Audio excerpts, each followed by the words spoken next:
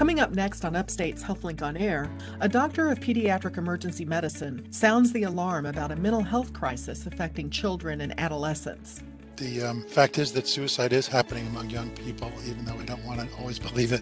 It is happening among young people in both central New York area and across the country. A child psychologist explains how pandemic stress impacts even young children. If you think about, 3-year-olds can be in preschool, and so they're being seen in those environments, and people are noticing something is different, something is unusual. This kid is not functioning in the way that they normally do. And a fertility expert discusses how the COVID-19 virus may affect a man's fertility. Sometimes we get sperm function goes down, and patients may have some sperm DNA fragmentation. All that and what happens when you test positive for HIV, along with a visit from the Healing Muse after the news.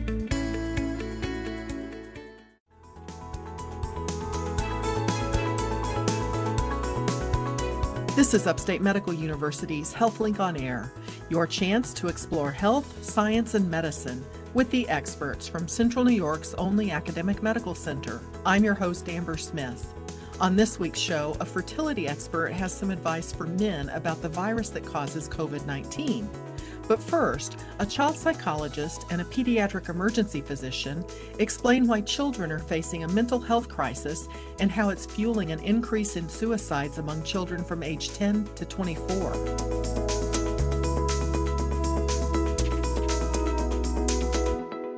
From Upstate Medical University in Syracuse, New York, I'm Amber Smith. This is HealthLink on Air. Rates of mental health challenges are soaring among children, adolescents, and their families throughout the pandemic. So today I'm talking about this important issue with two experts in caring for children from the Upstate Golisano Children's Hospital.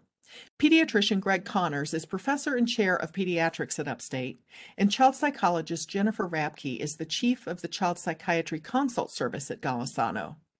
I welcome both of you back to HealthLink on Air. Thank you. Thank you for having us. Now, suicide is the second leading cause of death for young people between the ages of 10 and 24. And I think it's tempting to believe that this can't be happening here in our community. So please tell us what you're seeing. Dr. Connors, what % of pediatric emergency department visits are for mental health emergencies? Sure. Thanks for bringing up that important topic. The fact is that suicide is happening among young people, even though we don't want to always believe it. It is happening among young people in both central New York area and across the country. But much more than that, for every completed suicide, we see a large number of incomplete suicides that where someone didn't actually die, or discussion of suicide gestures, or just talk about, I'd like to die, or maybe the world would be better off without me. So we see large numbers of children like that. And it ends up being about 10% or so of the children who come to our emergency department these days, our pediatric emergency department, are there for mental health related reasons. And it's not just a central New York phenomenon. Across the country, there have been large increases in emergency department visits too, especially during the COVID era.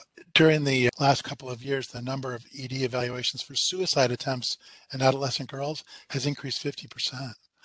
And Wow.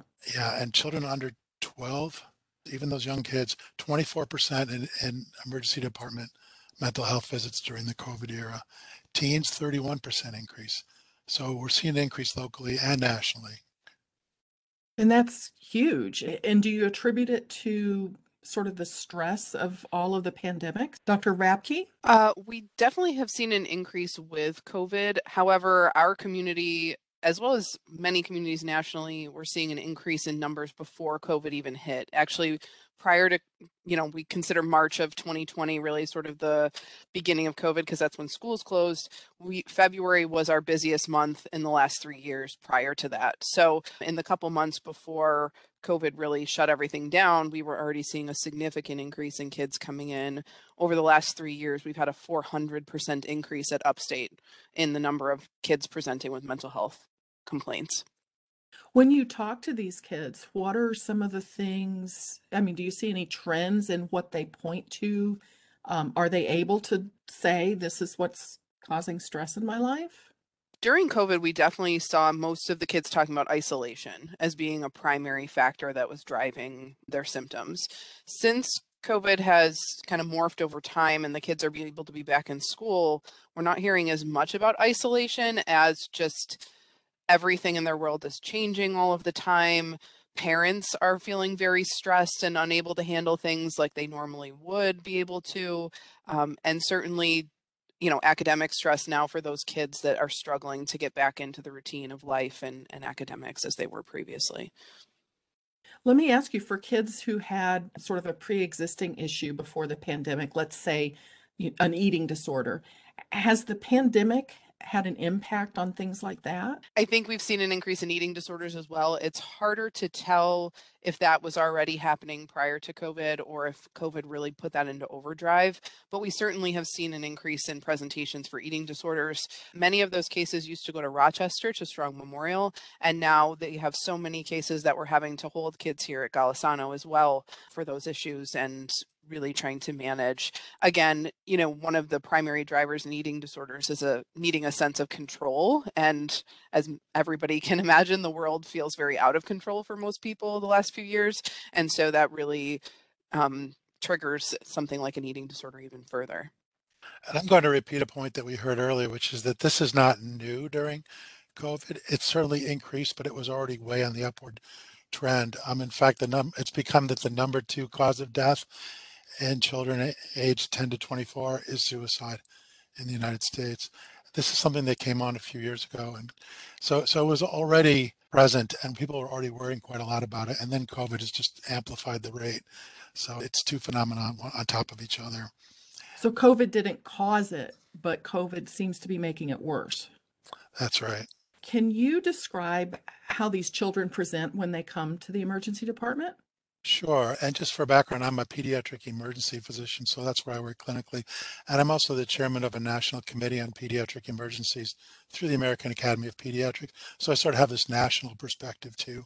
So children, while they present with a variety of ways, all the way from actual suicidal act, taking pills or hurting themselves in some other way, that we see some of that for sure, but that's really not the majority. The majority are people who make some kind of a suicide gesture, perhaps cutting themselves or discussing suicide, or maybe the world would be better off without me, words like that, or some other form of severe anxiety, talking about hurting someone else at school or hurting someone in family. So a wide variety of ways that presentations. Schools are seeing more and more kids acting out and are getting less and less willing to accept that until the kids go back to class. These days, there's a lot more of what you might call zero tolerance because of concern that this might actually end up resulting in an actual suicide or an aggressive act. So lots of those kids are coming to the emergency department these days.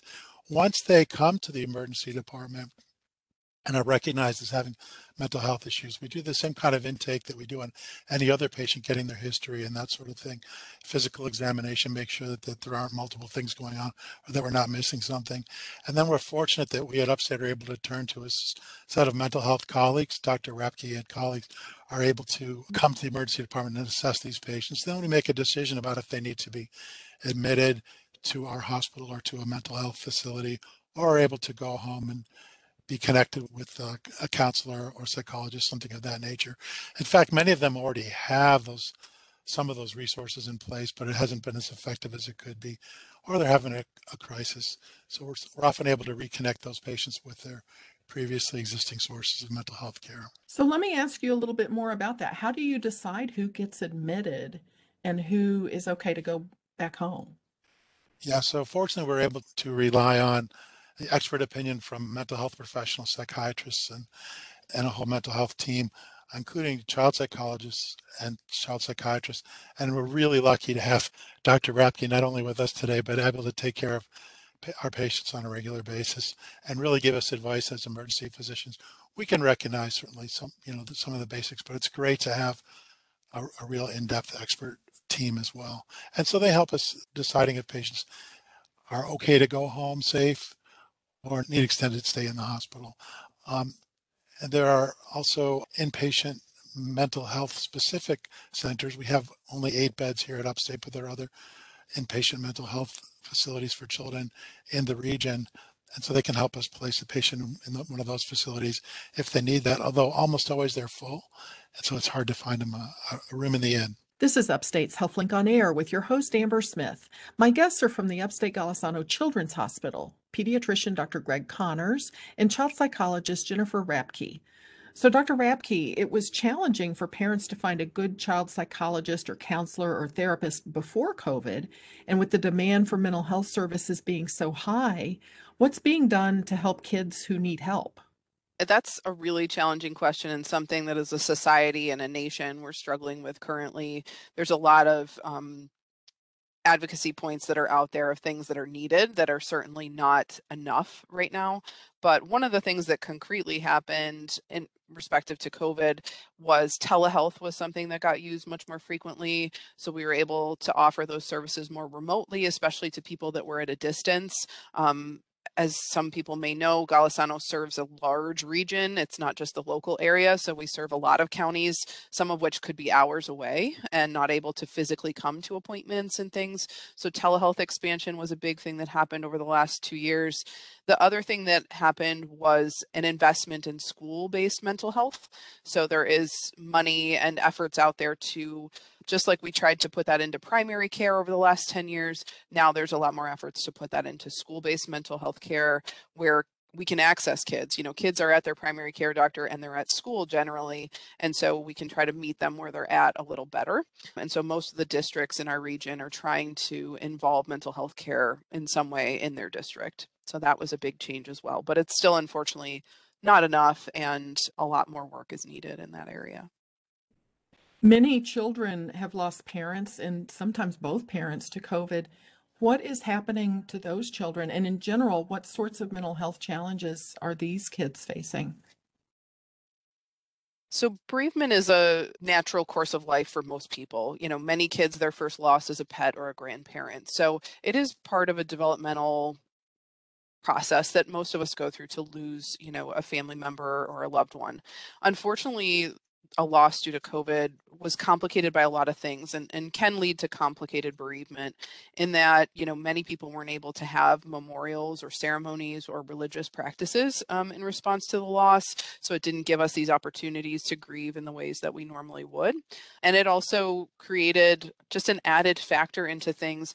Certainly COVID is something that's become politicized and, has social implications. And so that complicates bereavement too. That can cause anger or frustration in the way that things were handled, or maybe they felt their loved one didn't get the correct medical care that they needed because of strapped resources. So it certainly can breed complicated bereavement. The difficult thing is we have to respect people's bereavement process for what it is. There is data out there that says if we try to give care too soon before the person is ready, it can actually cause worse bereavement for them or cause more symptoms. So we don't want to make something that's normal abnormal. But it is certainly something we have to keep an eye on and watch a little more closely because a loss due to COVID can cause what's called complicated bereavement or a bereavement that lasts longer or has more mixed feelings or mixed emotions that are caught up in there as well. Children of families of color and also families in poverty have been especially hit by losses of parents or caregivers during COVID.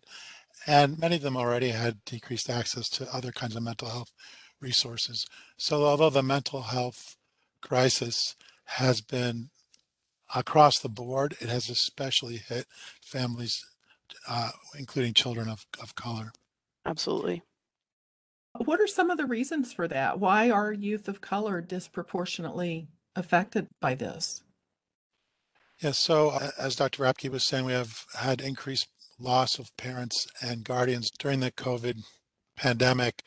Also, as a background, there's been less resources available, including mental health resources, to kids in the school districts and in primary care settings, kind of all across the board, available to children and families of color. And then also in areas of poverty. And Central New York has a high poverty rate, especially in Syracuse. And often that's associated with decreased mental health resources. But I am going to tell you that the largest provider of primary care to children in the area, pediatric primary care, is here at Upstate Golisano Children's Hospital. And there we have, I think, especially good resources embedded in primary care for children with mental health needs. So we are helping to address that right here at Upstate Golisano Children's Hospital. You know, I wanted to ask you also, are you seeing children with physical ailments that are brought on by stress? I know we hear about adults that, ulcers that are brought on by stress. Do you see things like that in kids? I'll start that, and Dr. Rafke can amplify, I'm sure. I'll say that as an emergency physician, we will see children with some of the classic things include, well, you mentioned ulcers, but in children, it tends to be more headaches, stomach aches, and also some unusual kind of rhythmic behaviors that can look like seizures, but seem not to be seizures. And then also we see kids will often have cutting behaviors. So fresh cuts or even scars usually on their forearms, but other places as well. They can tell us that there's mental health issues, stress going on. I'm sure Dr. Rapke sees a lot more. We actually have an entire separate team member that handles that, led up by Dr. Reagan and a team of pediatric psychologists. So the numbers that we were citing about children with mental health complaints don't even include that entire population of kids that comes in with medical complaints, and they're seen by Dr. Reagan and her wonderful team of colleagues. So it's a whole separate group of folks that we are seeing as well that's on top of the traditional mental health crises that we're talking about today. And they try to be embedded in every subspecialty at Upstate, so they're involved in the pulmonary clinic for children with pulmonary illness, cystic fibrosis.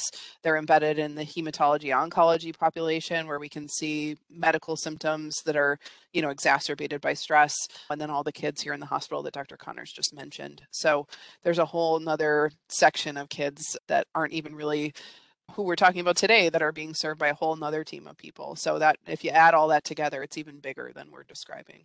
It can be hard to untangle physical ailments and mental health ailments. I think it's well known that there's an interplay back and forth. A great example is children with asthma. They may well have increased problems with their asthma as a result of stress and mental health. It's not to say they don't have asthma, but they're working together, in this case, against the child. We've been talking mostly about kids from 10 on up. I wonder, does the pandemic have an effect on babies and toddlers? Do you see that they're picking up on tension in the household or not? Our service has seen kids as young as 3 presenting with mental health chief complaints, which just sounds really intense. But if you think about, 3-year-olds can be in preschool, and so they're being seen in those environments, and people are noticing something is different, something is unusual. This kid is not functioning in the way that they normally do. We certainly see kids as young as, 12 to 18 months for developmental delays and concerns. And the Center for Special Needs here at Upstate serves some of those kids in recognizing early intervention and early issues. So absolutely, we see changes in as early as newborns, primarily because they are very keen observers of the environment around them. They learn based on their family, their parents, their caregivers, and all of us as adults are stressed as well. And so they absolutely pick up on that. I think we often underestimate how much kids observe and notice about the people around us. We used to call them the little barometers of the family because they sort of let us know what's going on in the family based on their behavior and how they're acting. We'll continue this discussion with Dr. Connors and Dr. Rapke on Upstate's HealthLink on Air after this short break.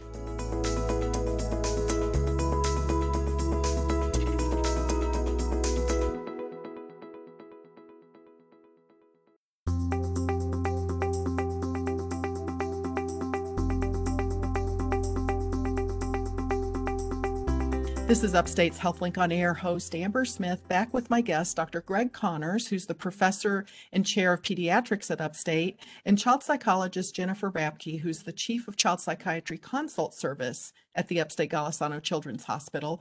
We're talking about how the pandemic has affected children and their mental health. So I'd like to talk about some solutions. I know the American Academy of Pediatrics, the American Academy of Child and Adolescent Psychiatry, and the Children's Hospital Association have jointly declared a national state of emergency in children's mental health. Dr. Connors, can you explain what these groups are hoping to accomplish? Sure, and thanks for mentioning that. I think that was a really important statement that these 3 professional societies, kind of highlighted by the American Academy of Pediatrics, which is the #1 professional group of pediatricians in the United States, that they all got together and declared this national state of emergency in children's mental health. I think that's a big deal that I would recommend that people take a minute or two to take a look at. Easy to find on the internet. I think what the goal of this state of emergency was really twofold. Number one was to bring awareness, and I think that although you and I and Dr. Rapke know that this is going on, there are quite a few people who don't really appreciate the importance and the magnitude of the mental health crisis that we're seeing in children and teens right now. And then also to help to bring resources to help make it right. As you said, solutions. What I think that they're looking for is increase both to access to mental health care and then quality of mental health care. And we can get into specifics, but I think it has to do with working with policymakers mostly to help bring increased financial resources to the mental health community to help things like treatment and prevention, school and community-based care, community-based mental health programs, and increased workforce, mental health, pediatric in particular mental health workforce really needs increased resources there. And then increased hospital beds, clinic beds, that kind of just room for patients to come. It's really, I consider an investment in pediatric mental health, really similar to that and probably more important than the investment that we're making in roads and bridges and that sort of thing, because this is our future. Dr. Rapke mentioned, I think, telemedicine before, telehealth. Are there regulatory challenges that threaten telehealth or telemedicine that need to be fixed? So we talk about insurance payments and insurance coverage for physician visits. And before the pandemic, the rate at which a treating physician or psychologist was paid was much smaller if a visit was made by telemedicine than in person. And so there was really an incentive not to do that and to have patients come in. And so very few folks were actually taking advantage much of telemedicine, offering or being able to get appointments through telemedicine. Well, with the pandemic, the recognition that many visits, medical, mental health, all sorts of visits, could be just as efficiently done through telemedicine has led to equal reimbursement, whether it via telemedicine or in person or close to it in many cases. And that's really tied to the state of emergency that's been declared by the government through the pandemic. And it also is slated to go away once the pandemic subsides. And so one of the requests from this state of emergency in children's mental health is to continue the availability at full payment of telemedicine for mental health visits for children and teens. So they don't necessarily need to travel a long way to get connected with their therapist. It helps to remove some of the barriers to mental health treatment. I wonder, kids being, digital natives, they're so good on their phones and electronic devices. Are they responding very well to the option for telemedicine for mental health visits, at least? I think like most everything, it's one way or the other. So there's half of the kids that really prefer that. They benefit from it. They don't feel as comfortable coming in, especially kids that have really high anxiety or, are even struggling to get out of the house because of their mental health challenges. This offers them a window and a way to do that that's more comfortable to them. And for families that are struggling to get their kids to come to an appointment, this is maybe a better platform.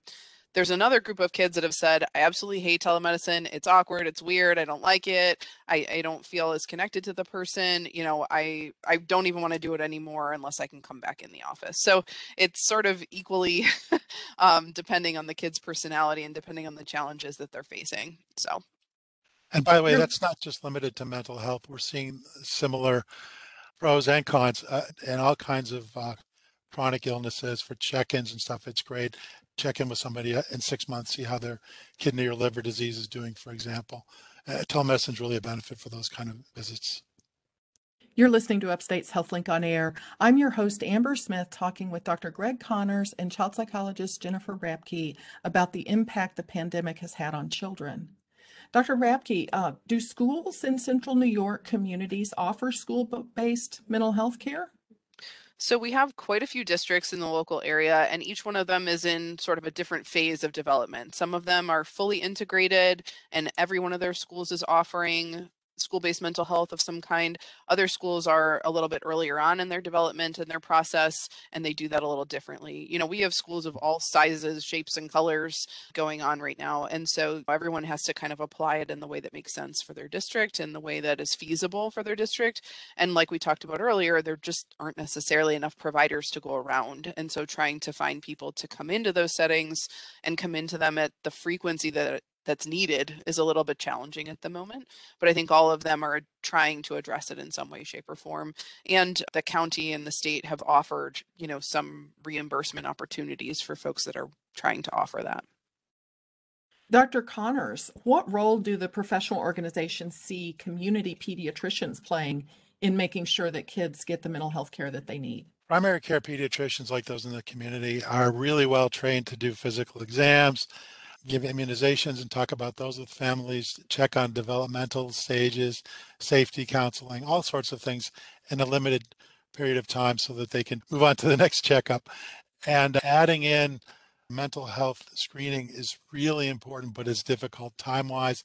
And many of the pediatricians aren't really as well trained because it hasn't traditionally been part of pediatric training, although that's changing, to do that kind of mental health screening. So the American Academy of Pediatrics and other groups are calling for increased reimbursement, increased training, and maybe embedding of mental health resources right in with primary care pediatric settings. And we're fortunate to have that ability to do it upstate, but certainly we could do more in the primary care setting. And then also helping people identify good sources of referral for patients who are screened and found to be in need of additional mental health care. So helping people connect up with resources for which to refer the kids. Thinking long term, I'd like to talk about what the pandemic is doing to normal child development. Dr. Rabke, you mentioned a lot of the kids mention isolation. Has that had a lasting impact? I think it's a little early to say confidently what it's going to do. There's data and studies just starting to come out about the effects that we are seeing. There's some concern about, interestingly enough, even with masks up, are kids understanding emotional reactions appropriately? Are they understanding, social cues in the same way? Because if half of our face is missing, basically, do they understand and interpret things in the same way that they would? There is some concern about delays in social skills and social mannerisms that kids are not understanding or lagging in a little bit because they haven't been in schools, or they haven't been around social situations as much. So there's certainly some early concern about some of those issues, but I don't know that we completely understand yet the effect that it might have long term, and will those things last now that they're back in their typical school, or for the most part, or will they kind of bounce back pretty quickly? Kids are extremely resilient, wonderful creatures, and so we don't know if that's sort of a temporary effect right now that we're seeing, or if it's something that will remain. Yeah, I was wondering the anxiety, the depression that so many kids are dealing with these days, the pandemic has made worse. Do you think it will automatically subside once this crisis ends? I don't think anything in medicine or psychology automatically does anything. Sorry to say, our field of psychology is a field of it depends, and it really depends on a lot of factors in their world. Are the people around them recovering in a healthy, appropriate way? Are the resources around them back to where they were, or back to a new normal that's good? Are they surrounded by good, healthy influences, or have they really gotten off track during those couple years of difference? We also don't know what the pandemic has in store for all of us. There's some warning signs right now of rising rates and rising concerns again about new variants. And so we don't know if things are going to head in a positive, healthy direction, or if we're going to be struggling with this for a while. So it's hard to say, honestly, about what to expect. Our hope is that, particularly with school, I think that was something that I harped on quite a bit in the conversations I had through COVID, was getting the kids back in school, because that is a huge sense of normalcy for them and a huge part of their life and their world. So my hope is that with that mostly back for them and mostly heading back to a baseline, that will be a positive thing, but I don't know. Well, before we wrap up, I want to ask you, Dr. Connors, how do you think this generation will be shaped by COVID? Well, Dr. Rapke just mentioned some of the concerns, at least that are on the table, or potential concerns for the future about developmental growth, and especially in young children. And so we have concerns about that there will be long-term mental health effects. But I also want to look at some positives. I think that there's nothing but good in appreciating and letting people know in a more general way that there are mental health concerns in children and in teens. You opened by saying something like, we don't like to think about it, and maybe we don't like to think about it, but we need to. And I mentioned the considering mental health expenditures as investments in our future. And I think that the recognition that this is important. Remember that this was so prevalent even before COVID, that if some kind of good can come out of this, but by investing more in mental health of children, maybe we'll end up with stronger and resilient adults as a result. Well, I want to thank you both for making time to discuss this important topic. My guests have been Dr. Greg Connors, who's professor and chair of pediatrics at Upstate, and Jennifer Rapke, who's a child psychologist at Upstate and the chief of the Child Psychiatry Consult Service at Golisano. Both of them see patients at the Upstate Golisano Children's Hospital. I'm Amber Smith for Upstate's HealthLink on Air. What you need to know about the COVID-19 virus and fertility, next on Upstate's HealthLink on Air.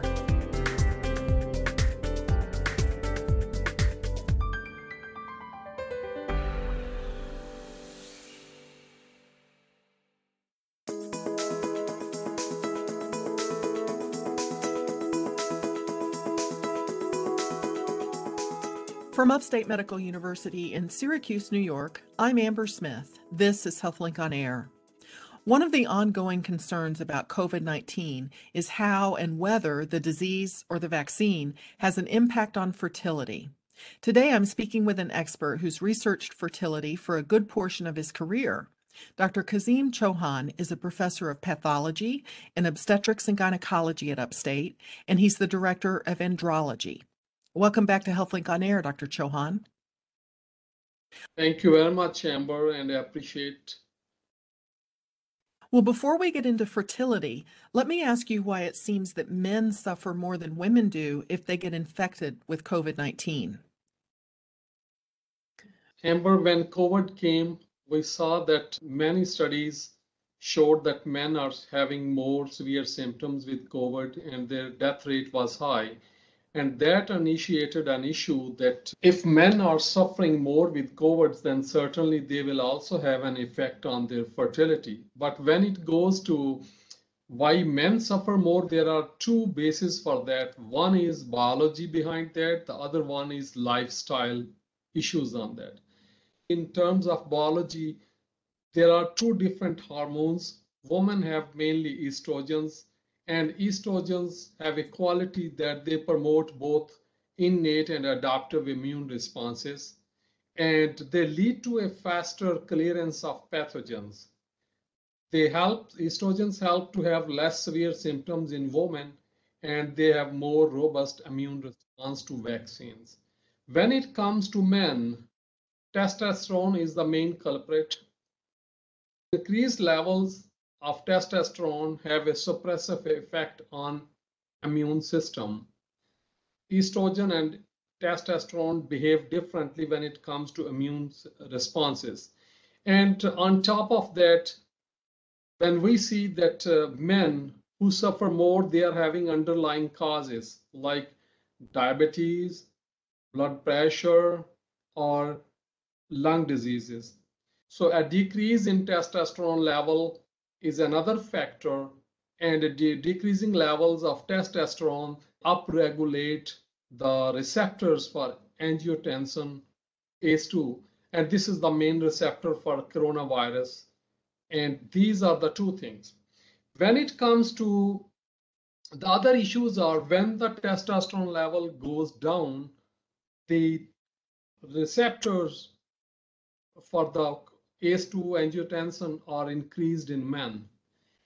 When it goes to lifestyle issues, men are more prone to jobs like driving. They get more exposure outside. They smoke more and their lung capacity is poorer than women.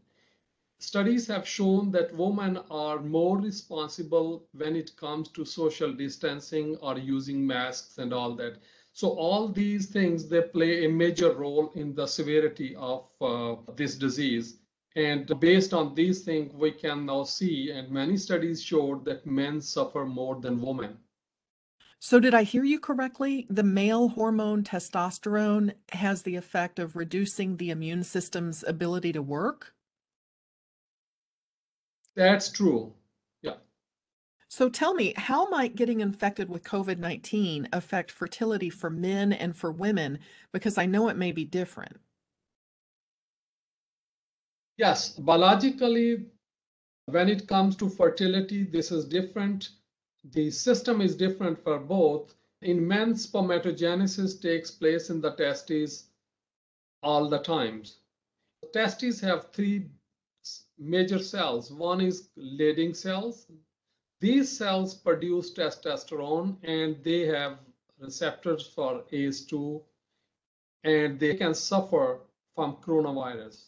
Once they are affected, the gentleman can go low on testosterone levels. And these low decreasing testosterone levels will upregulate ACE2 receptors in general in that person. But on top of that, once they are affected, spermatogenesis will be directly affected. And to save these sperm cells are haploid in nature. There is a blood testis barrier, which is made of gap junctions and myeloid cells.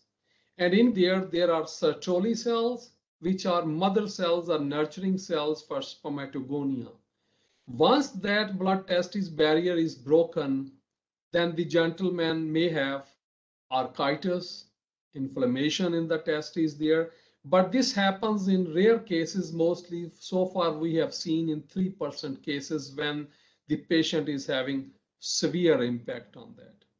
But the major effect, the normal thing we can see is that the major symptom in coronavirus infection is fever.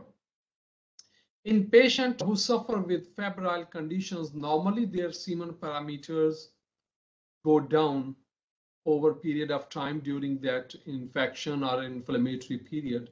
Same will happen in coronavirus infection, that due to high fever, spermatogenesis will be affected.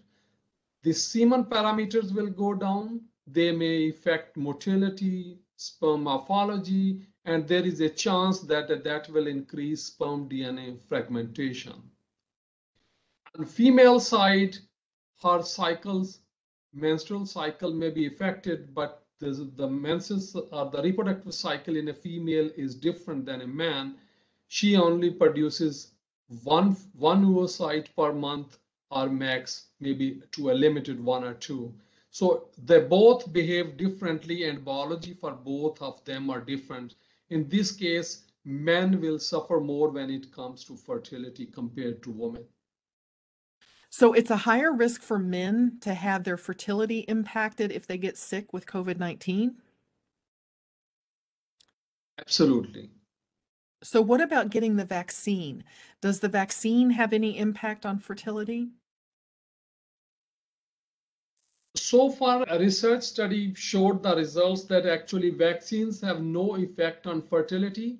They have a positive effect in terms that these semen parameters were evaluated in a clinical study, that they evaluated semen parameters before vaccines and after vaccines.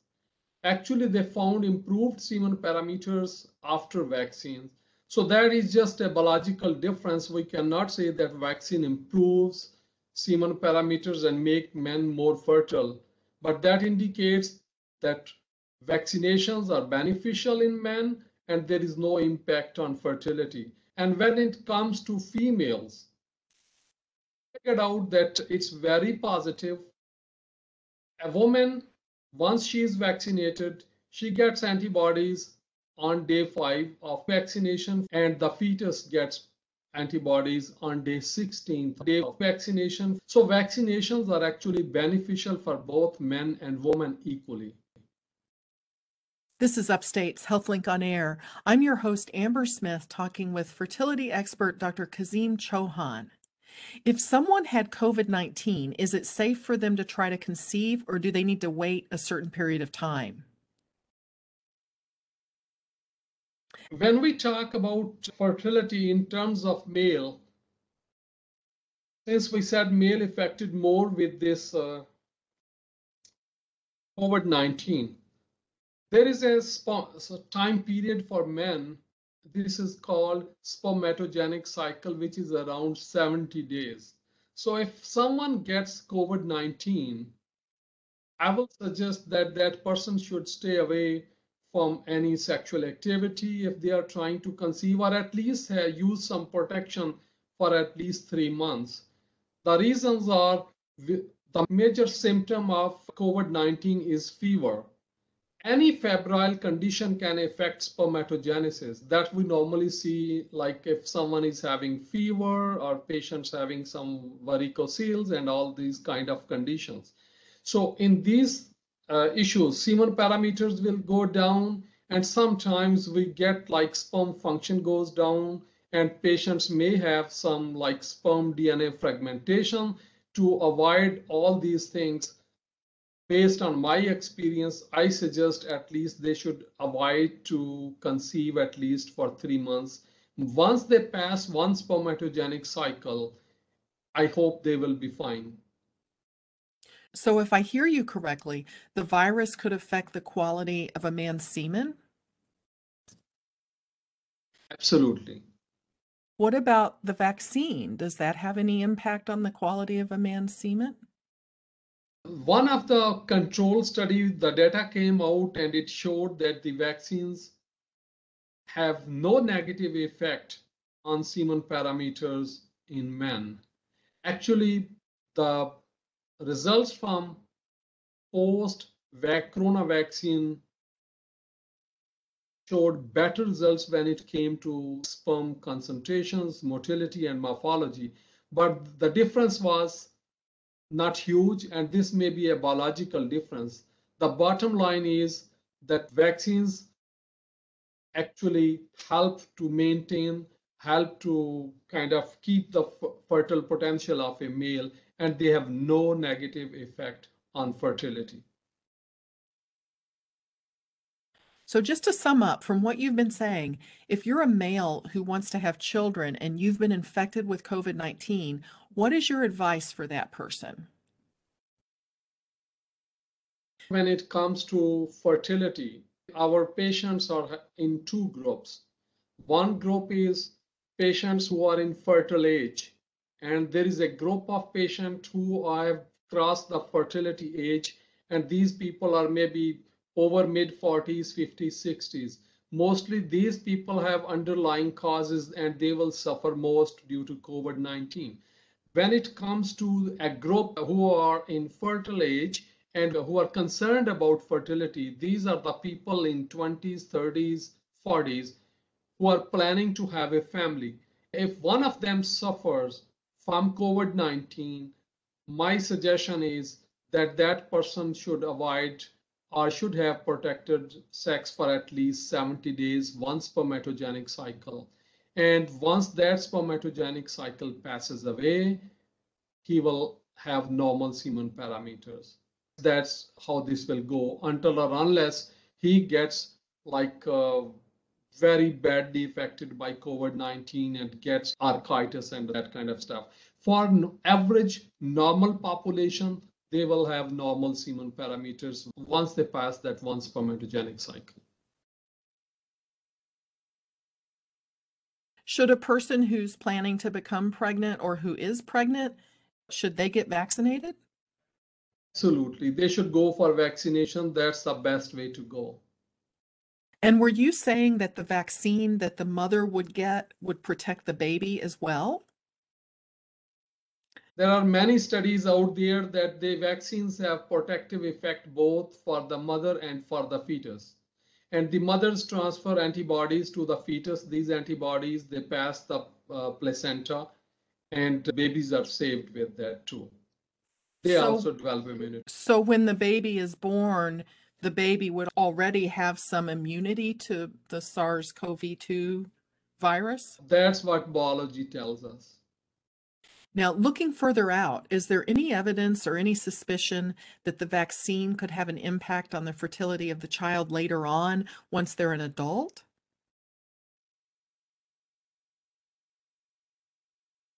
Well, a recent survey came out on October 28th from Kaiser Foundation, and they figured out that still 3 out of 10 parents will not have their child vaccinated.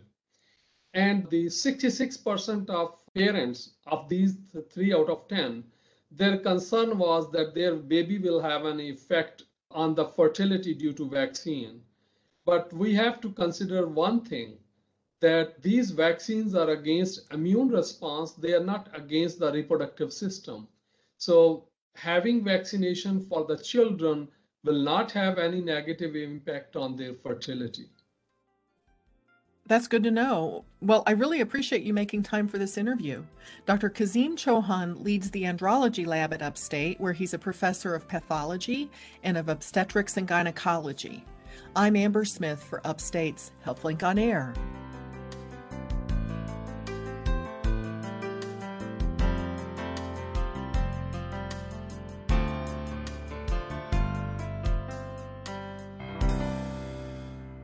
Here's some expert advice from Dr. Elizabeth Asiago Reddy from Upstate Medical University. What happens when someone learns they have HIV? So one of the first things that I like to do is talk to patients about whether or not this was a total surprise or whether they suspected that they might have HIV. And that can really make a big difference in how people handle the diagnosis. So for some, it's really quite a shock and quite overwhelming. And they feel that there's a lot of pieces that they're going to have to address and they don't know even where to begin. And for other people, they thought this might be coming and they've sort of mentally prepared themselves. Perhaps they have friends living with HIV. So there's really a huge spectrum on which to find people in this situation in terms of their knowledge level and how they handle the diagnosis. And one of the first things we talk about is really to reassure patients that as scary as this is for many, this has become much more of a treatable disease than it was in the past. So that for the vast majority of people, the outlook is quite good. And the earlier you are diagnosed, in terms of your immune status, so in terms of how healthy your immune system still is, the better you'll do. So we have tried to promote uptake of testing earlier on, and we are finding that in general we have patients coming in with a better immune status than what they did before. So we review what that immune status means, how we check the patient's immune system and find out how healthy their immune system is. And then we discuss whether or not they have any other kinds of illnesses that might be associated with HIV or not. And then we start to go over or introduce the idea of taking medications for HIV. So we do that very early on in the diagnosis, and that's because at this point, medication is recommended as soon as possible after testing positive, because mounting evidence has shown that there are major benefits to the immune system in starting earlier. And another piece of good news is that the medications that are available now are much better tolerated than they were in the past. So we have 4 different regimens that are 1 pill once a day. And so most patients, I would say the vast majority of patients who are starting out now will start on a 1 pill once a day regimen, and sometimes 2 pills once a day. But it's really much, much easier to deal with than what was the case in the past. And the side effects of those medications have also become much more tolerable. So most of my patients actually don't experience side effects, or if they do experience effects, it's that they actually feel that their health is improved.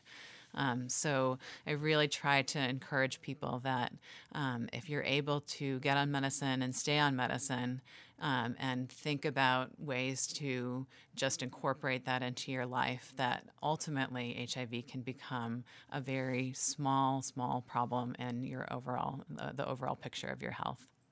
You've been listening to Dr. Elizabeth Asiago Reddy from Upstate Medical University.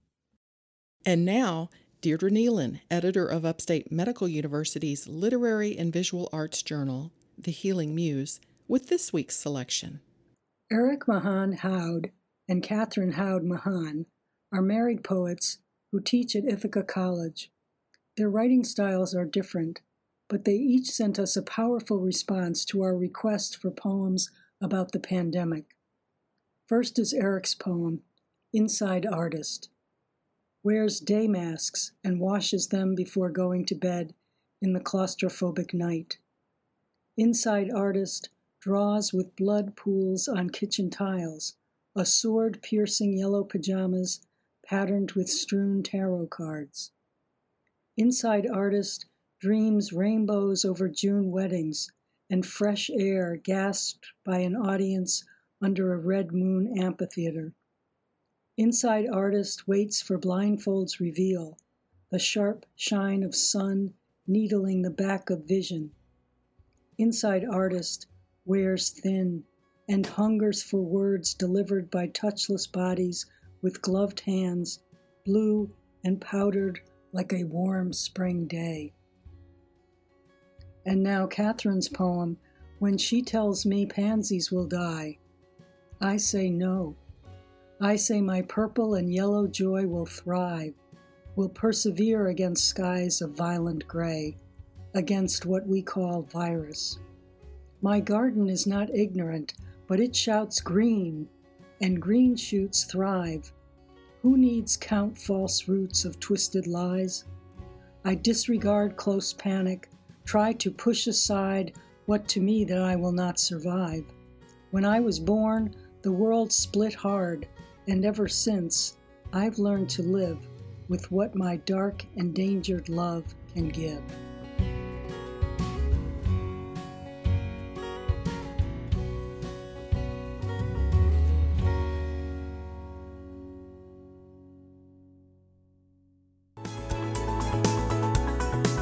This has been Upstate's HealthLink on Air, brought to you each week by Upstate Medical University in Syracuse, New York. Next week on HealthLink on Air, preparing your child for surgery and an overview of pancreatic cancer.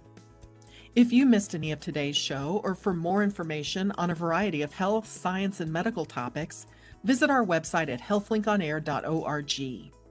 Upstate's HealthLink on Air is produced by Jim Howe, with sound engineering by Stephen Shaw.